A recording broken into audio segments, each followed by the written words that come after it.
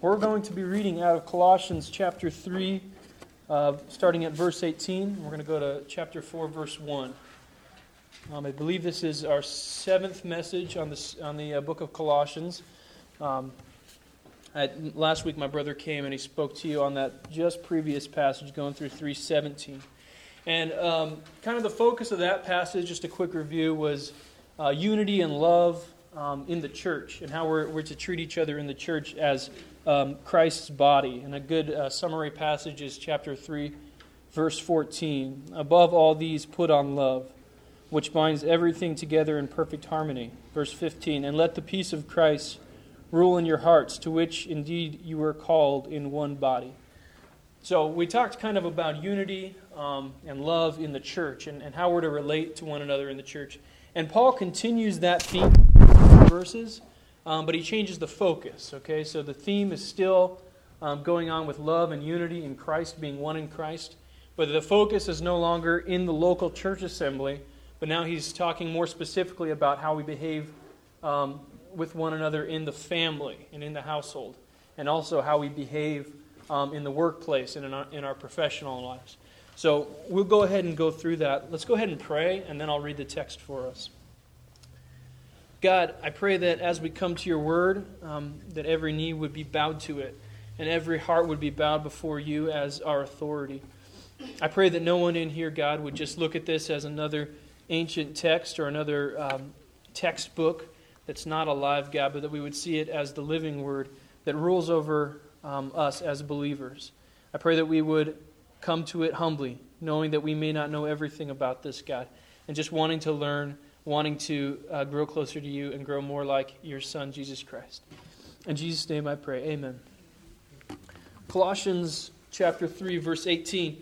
Wives, submit to your husbands as is fitting in the Lord. Husbands, love your wives and do not be harsh with them. Children, obey your parents in everything, for this pleases the Lord. Fathers, do not provoke your children, lest they become discouraged. Slaves, obey in everything those who are your earthly masters, not by way of eye service as people pleasers, but with sincerity of heart, fearing the Lord. Whatever you do, work heartily, as for the Lord and not for men, knowing that from the Lord you will receive the inheritance as your reward. You are serving the Lord Christ. For the wrongdoer will be paid back for the wrong he has done, and there is no partiality.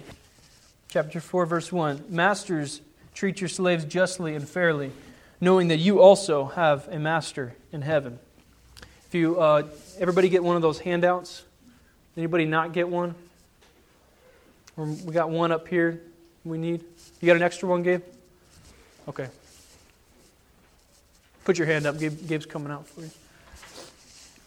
Perfect. We'll start on point 1 there on your handout. Honor Christ in the household. Honor Christ in the household. In the spirit of love which Paul has just described, he now presents more specific instructions toward personal relationships among believers. He starts with wives who are called to submit to their husbands' God-given authority over them and their household. This means that women are to lovingly and reverently support and respect their partners, even through disagreements or other difficulties. This is not unquestioning obedience. The wife is not called to be a mindless slave, but rather a respectful, loving, joyful partner to her mate. I'm going to go ahead and go to that passage in Ephesians. Paul kind of gives the same point there in Ephesians chapter 5, but he goes a little bit more in depth. So I'm going to go there, Ephesians 5, verses 22 through 24. Wives, submit to your husbands as to the Lord. For the husband is the head of the wife, even as Christ is the head of the church, his body, and is himself its Savior. Now, as the church submits to Christ, so also wives should submit in everything to their husbands. What is the analogy that is being presented there? Paul says that the relationship between the husband and the wife is like the relationship between the church and Christ. It's an earthly picture that God has given to us that we can kind of have an idea of how the church is supposed to relate to Christ. So what is the calling for women in here today? What is the calling for wives in here today? If you're married, respect and honor your husband in the same way that you honor Christ. That's a pretty high calling, okay? We may honor certain people in our lives. You may honor a parent or a grandparent. You may honor public figures. We may honor celebrities. There's a lot of people in our culture that receive honor, but Jesus Christ deserves more honor than any of those people. And what Paul says here is that your attitude as a wife towards your husband should be the same as your attitude towards Christ. Okay? We should, as wives should serve and honor their husbands in the same way that they would serve Christ, with that same passion and attitude. This is a pretty unpopular doctrine today. Okay? If I went to the street corner here at where is this, Arrow? Wherever Arrow is. And Grant, and I held up a sign that had this verse on it: "Wives, submit to your husbands as fitting to the Lord." I think I would get some response, but I don't think people would be throwing flowers at me. They would be telling me I'm number one with their middle finger. Is probably the response that I would get for the most part. But the problem is that in the American culture, we have this concept of husbands as authorities that isn't fair to how the Bible describes it, okay? We watch sitcoms, we watch television shows, and the husband's always kind of the guy who comes and he sits on the couch and he watches football and he says, "Woman, get me my food, get me my meat, and I want my steak." All right? That's not the idea of authority that Paul presents here in the Scriptures, okay? Ed is surprised. Ed's been living his life wrong this whole time. I saw that surprised face that she gave me. That is not the idea that Paul had in mind here. Okay? Husbands are not supposed to be dictators over their wives. They're not supposed to be sitting on the couch, barking orders, get me this and get me that. And as we're going to see in a second, the husband actually has a much higher and much harder calling than that as the head of the household. Paul does not have that in mind here. That's an abuse of this system. That's an abuse that springs out of this. That's kind of a stereotype in our culture. See, any time that we kind of look into our culture and see how something is played out, we need to compare that to what the Scripture actually says about it. We need to compare it. We need to always go back to the Bible and see what the Bible has actually said about this. Amen. The word that's used here is not obey. Okay, in the Greek, the word that Paul uses is not the word for obey. He doesn't use the word for obey as a dog would obey its master, or maybe as a child would obey its parents. But instead he uses the word for submit. It's an idea of respect. It's an idea of honoring the husband. Let me give you an example. My wife and I make a lot of day-to-day decisions. Every day, what are we going to spend our money on? What are we going to do tonight? What are we going to eat tonight? Right? And I don't expect my wife to call me at every minute of the day. Is it okay? Can I get your approval to do this? Is it okay if I do this? Is it okay if we have this tonight? Now, sometimes she might ask me for help or advice on a certain area, but I don't have to micromanage every little thing that she does because I trust her, because I trust the things that she does, and I trust that she's going to make decisions that honor Christ and decisions that are good for our household. On the other hand, she's not going to go out and just do something crazy, and I come home and there's a Corvette in our driveway, and I say, what's this? Well, I didn't have to run anything by you, so I went ahead and bought this car.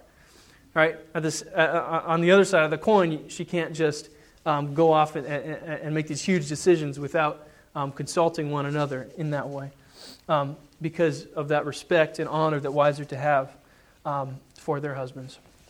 So women in here today, you are called to submit to your husband's God-given authority over your household. It doesn't mean that your husband sits there and barks orders at you and you are to do everything without questioning. You are to be in a partnership. You are to be in a partnership with your husband, helping manage the household. So the husbands in here that are now sitting and smiling, yes, submit. I like this. They like this verse, but unfortunately I'm not going to skip the next verse for you guys. God had some harsher words for the men in here. Going back to your handout. But wait, husbands are not off the hook. Darn it. In fact, the man's calling is even higher, as he is to love his wife, not selfishly, but sacrificially. As Christ died for the church, so the husband is called to daily die to his selfish desires to serve the wife and cultivate her holiness. This is a far cry from the domineering, dictatorship-like control many Christian men exercise over their homes. The husband's love gives the church one of the most vibrant and living examples of how Christ loves and leads his people. The wife is called to submit, so what is the husband's position in that? What's the husband's role in a Christ-centered marriage? His duty, what Paul calls them to do, what God calls us to do as men, as husbands, is to love our wives. Men of God, are you loving your wife today? Do you truly love your wife? You see, maybe if you were here for the last sermon, you kind of looked at this idea of love and unity in the church and you said, okay, that's easy. I can come to church and I can love the people around me and I can smile and I can have a conversation with another believer. It's a lot harder to love when you are called to love your family on a day-to-day basis, the people that you live with 24/7, all year long, right? It's easy to love out in public. It's hard to love behind closed doors. It's easy to answer yes to that question if we have a self-centered definition of love. If we look at Hollywood, we look at Hollywood's definition of love, and we say, yeah, I can do that. I can be selfish. I can be self-centered. I can see what can I get out of this relationship. And then if my wife gets a little something out of it, that's good too. But how about selfless love? How about the love that the Bible calls us to? I'm going to go back to that passage in Ephesians. Ephesians 5, verse 25. Husbands, love your wives as Christ loved the church and gave himself up for her. Uh-oh. That's not the Hollywood definition of love. He gave himself up for her. What does that mean? That means that Christ died for the church. Husbands, this is the love that you are called to die for your family. Verse 26, that he might sanctify her, having cleansed her by the washing of water with the word, so that he might present the church to himself in splendor, without spot or wrinkle or any such thing, that she might be holy and without blemish. In the same way, husbands should love their wives as their own bodies. He who loves his wife loves himself. When's the last time you watched a TV show and this was the husband's attitude? This was the husband's actions for his family? Probably not recently. Okay, the husband's always the lazy, Al Bundy, Tim Allen, Tim Taylor guy who sits on the couch and messes things up, right? The biblical picture is much different, okay? We are called to give up our lives for our families. Verse 25, love your wives as Christ gave the church and gave himself up for you. Would you die for your family? Because that is what God is calling you to do. More importantly, and probably more applicational for most of us, would you die daily? Do you die daily for your family? When you get home from work and you're tired and you're exhausted and you want to sit on the couch and that college football game is on TV, or that college basketball, is in March Madness right now. The college basketball game is on TV. And you get home and you just want to sit down and watch it, but your wife needs your attention. You haven't talked to your wife all day. You haven't played with your kids all day. At that moment, you are being called to give yourself up for your family, to die for your family. See, not a lot of times, most of us aren't going to be called to actually die for our family. It might happen, but probably for the majority of us, someone's not going to come hold a gun to our heads this week and say, it's you or your wife. And most of us would know what the right answer is in that situation. It's a lot harder, day in, day out, to simply be dying to our own selfish desires for our family. So husbands, that's our calling. Not self-centered love, but selfless love that dies to itself. Going back to the outline, children are to obey both their parents for the purpose of pleasing God. Where's Emmett? Is he not in here? We need to get Emmett in here. Emmett is my son, and I wish he could be here. I wish he could he's starting to understand words and little phrases, but I wish he could understand what I'm about to say. Children need to obey their parents. This does not come naturally to children, okay? This does not come naturally to people. You don't have to teach children how to disobey. Okay, my sleeve right here it's a little wet. It's just about drying off. But I walked in, and Emmett's walking by these sprinklers, and they're shooting off. And Emmett walks up and he says, Wawa.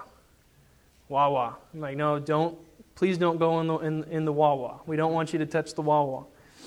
And he just, Wawa. And he's just single track mind. That's what he wants to do. He knows I don't want him to do it, but he's looking at it. That's what he wants to do. So he just, and my kid is going to be a sprinter someday because he's standing there and I'm probably a foot away from him. And all of a sudden he's just, I look and then I look back and he's running into the sprinkler. So I got to reach out and grab him. He gets hit by the water. He's like, ah! And I got to reach out and grab him. And now my sleeve was all wet when I was walking in here. Okay, I didn't teach him how to disobey. I didn't teach my son. I didn't sit down and give him lessons on how to disobey his parents. This is our sinful nature. Okay, kids are born this way. We were all born this way with a proclivity to run away from God, to run away from our parents. Let me read a few passages from the book of Romans that shows us this. Romans 3:11, no one understands, no one seeks for God. All have turned aside. Together they have become worthless. No one does good, not even one. Romans 5:12, therefore just as sin came into the world through one man, and death through sin, so death spread to all men because all sinned. Okay, we were not born with a blank slate. We were not born kind of these amoral creatures that eventually chose good or chose evil. Okay, we were born in sin because our father Adam sinned. We don't have to teach children how to disobey. Children must make a choice to follow God, to give glory and honor to God in obeying their parents. Proverbs 6:20-22, my son, keep your father's commandment and forsake not your mother's teaching. Bind them on your heart always. Tie them around your neck. When you walk, they will lead you. When you lie down, they will watch over you. And when you awake, they will talk with you. God will put His protection on children who obey their parents. It's also interesting to me, if we go back to that verse in Colossians, it's interesting to me the purpose for all of this, okay? We're not called to obey our parents because our parents are so awesome, okay? Wives aren't called to submit to their husbands because their husbands are awesome guys. Okay, that's never the reason that's given here. Verse 20 of Colossians 3, children, obey your parents in everything. For what? For this pleases the Lord. Okay, the reason that children are called to obey their parents is because this glorifies God. This brings honor to God. The purpose for loving our families and for obeying in the correct biblical way, for submitting to one another is all to glorify God. We do all of this for Jesus Christ. Going back to your outline. Finally, lest they try to abuse the Christian attitude of obedience that children are called to, parents are to be kind, loving, and gracious to their children, just as God our Father forgives and bestows grace upon us. Parents, are you harsh with your children? Are you harsh with your children just because you can be? Or because it's easier? Okay? Or because you're selfish in that way, because you're not doing it for their interests, but for your own interests. Proverbs 22, verse 6, train up a child in the way that he should go. Even when he is old, he will not depart from it. God did not give you children to be personal servants, okay? Children should help around the house, but ultimately God entrusted you with your children so that you could point them back to Him, so you could raise children who would glorify God. It all goes back to glorifying and honoring God in the household. Amen. The focus of godly parenting is to set children on the right path. Number 2 on your outline. Honor Christ in the workplace. Verses 22 through chapter 4, verse 1. Slavery was common in the ancient world. However, it was often different from the enslavement of Africans in the South, which dominates our conception of the word today. While Paul does not necessarily condone slavery, he does instruct anyone currently in such a situation to be respectful of the masters God has placed over them. We can extrapolate this to a broader application for us Christians. While we cannot always change the political situation, we can always serve the Lord diligently, becoming an example for the unbelievers in our midst. While the mainstream culture makes light of work and those who slack off on the job, the Bible calls us to a higher standard. We are to work as hard for the boss from 9 to 5 as we would for Jesus Christ Himself. The motivation for this is great rewards in heaven from our Savior. If you watch TV shows, if you watch maybe the news, if you read articles, this is one of the big attacks on the Bible. This is one of the things they'll always say. If you bring out a biblical point on another subject, and you're trying to tell somebody what the biblical teaching is on something, people will always throw this in your face. Well, the Bible supports slavery. The Bible's out of date. You see, the Bible, the people who wrote the Bible weren't as enlightened as we are today. Today we know so much more. So the Bible's position on slavery is always controversial to us. But the problem is that we have a concept of slavery that stems from the African slave trade dating back to the 1600s, 1700s, 1800s. That wasn't the same in the ancient world. Okay, slavery was not something that was racist and this cruel and harsh, totally evil institution that it was in the South, in our country, and that's kind of a stain in our nation's past. So we've totally rejected that. Anytime anybody says slavery, we just totally hate that because it was so evil in the application in America in the past. Well, slavery was more of a financial transaction in the ancient world. Okay, people in here who have credit card debt, you don't have to raise your hands. People in here who have credit card debt.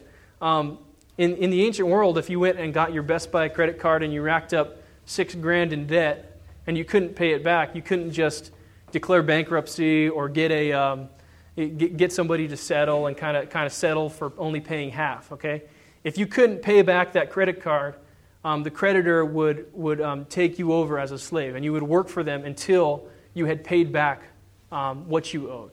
So it was kind of a way to get justice for the creditor, because they said, hey, I'm out $6,000. I need this person to work for me. Now, obviously, there's some evil there in owning another person. There's problems, there's difficulties. And God built a lot of safeguards to the Old Testament, the Old Mosaic Law, in order to protect against abuses. Okay? So it wasn't an entirely great institution. It wasn't this perfect institution. But it wasn't exactly the kind of the racist, hate-filled, cruel idea that we have in America. Okay, it was more of a financial transaction. However, even in light of the abuses, Paul encourages any Christians who are currently in that situation to live that situation to the glory of God. This is huge to me. I think this is such a big focus in the Bible. We're not called to always try to change our political situation. Now, I know probably most of you in here vote. Most of you in here, maybe some of you have campaigned for a cause. And that's great, and that's good, and that's something as Christians that we should be actively involved in. But remember, we're not always going to win, okay? We're not always going to get every law passed that we want passed. What God calls us to then, if we can't change the situation, God calls us to live that situation to His glory, to turn it around, so that people will say, look at that person. He's in such a horrible situation. He's a slave. Or he's got a horrible job. He's got to work 12 hours a day and he gets paid $8 an hour or whatever it is. And yet that person is living joyfully for the glory of God. So we turn that situation around for God's glory. Amen. It's kind of hard to apply this slavery to us today because we don't have that institution in America today. Kind of the obvious correlation would be the workplace. Those of us who work for bosses, who work for our masters in the workplace. Are we working for the Lord?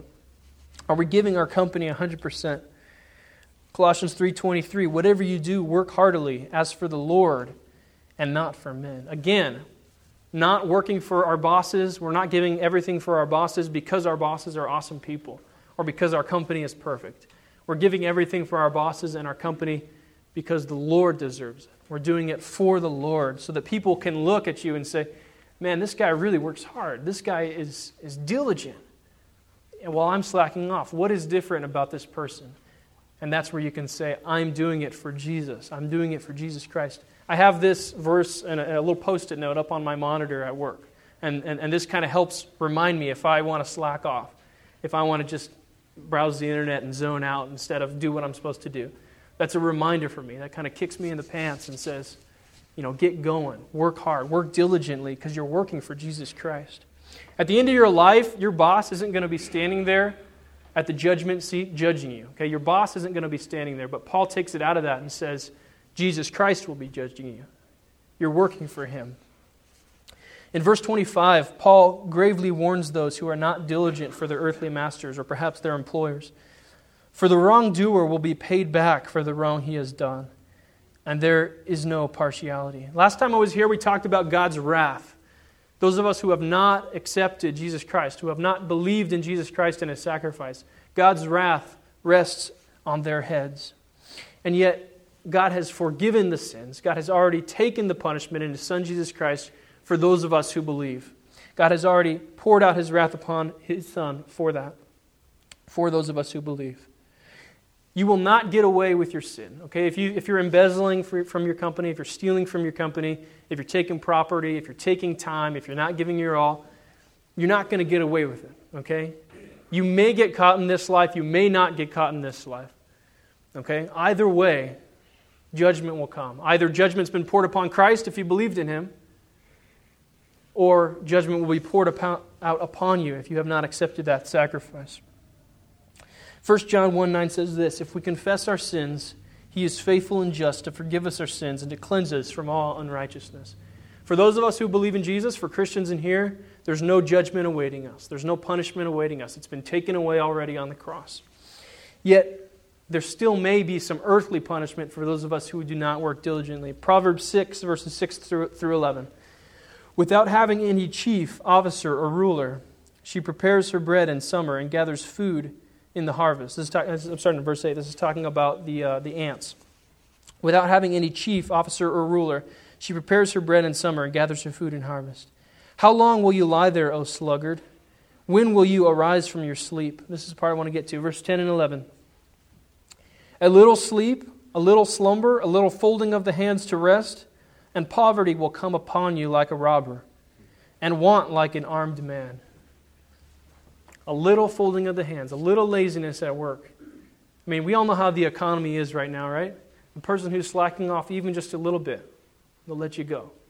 They don't have room for that anymore. They don't have room, they don't have slack for people to be slacking off. And that's what the Bible tells us. There may be natural consequences for those of us who are not giving our all. A little bit of laziness.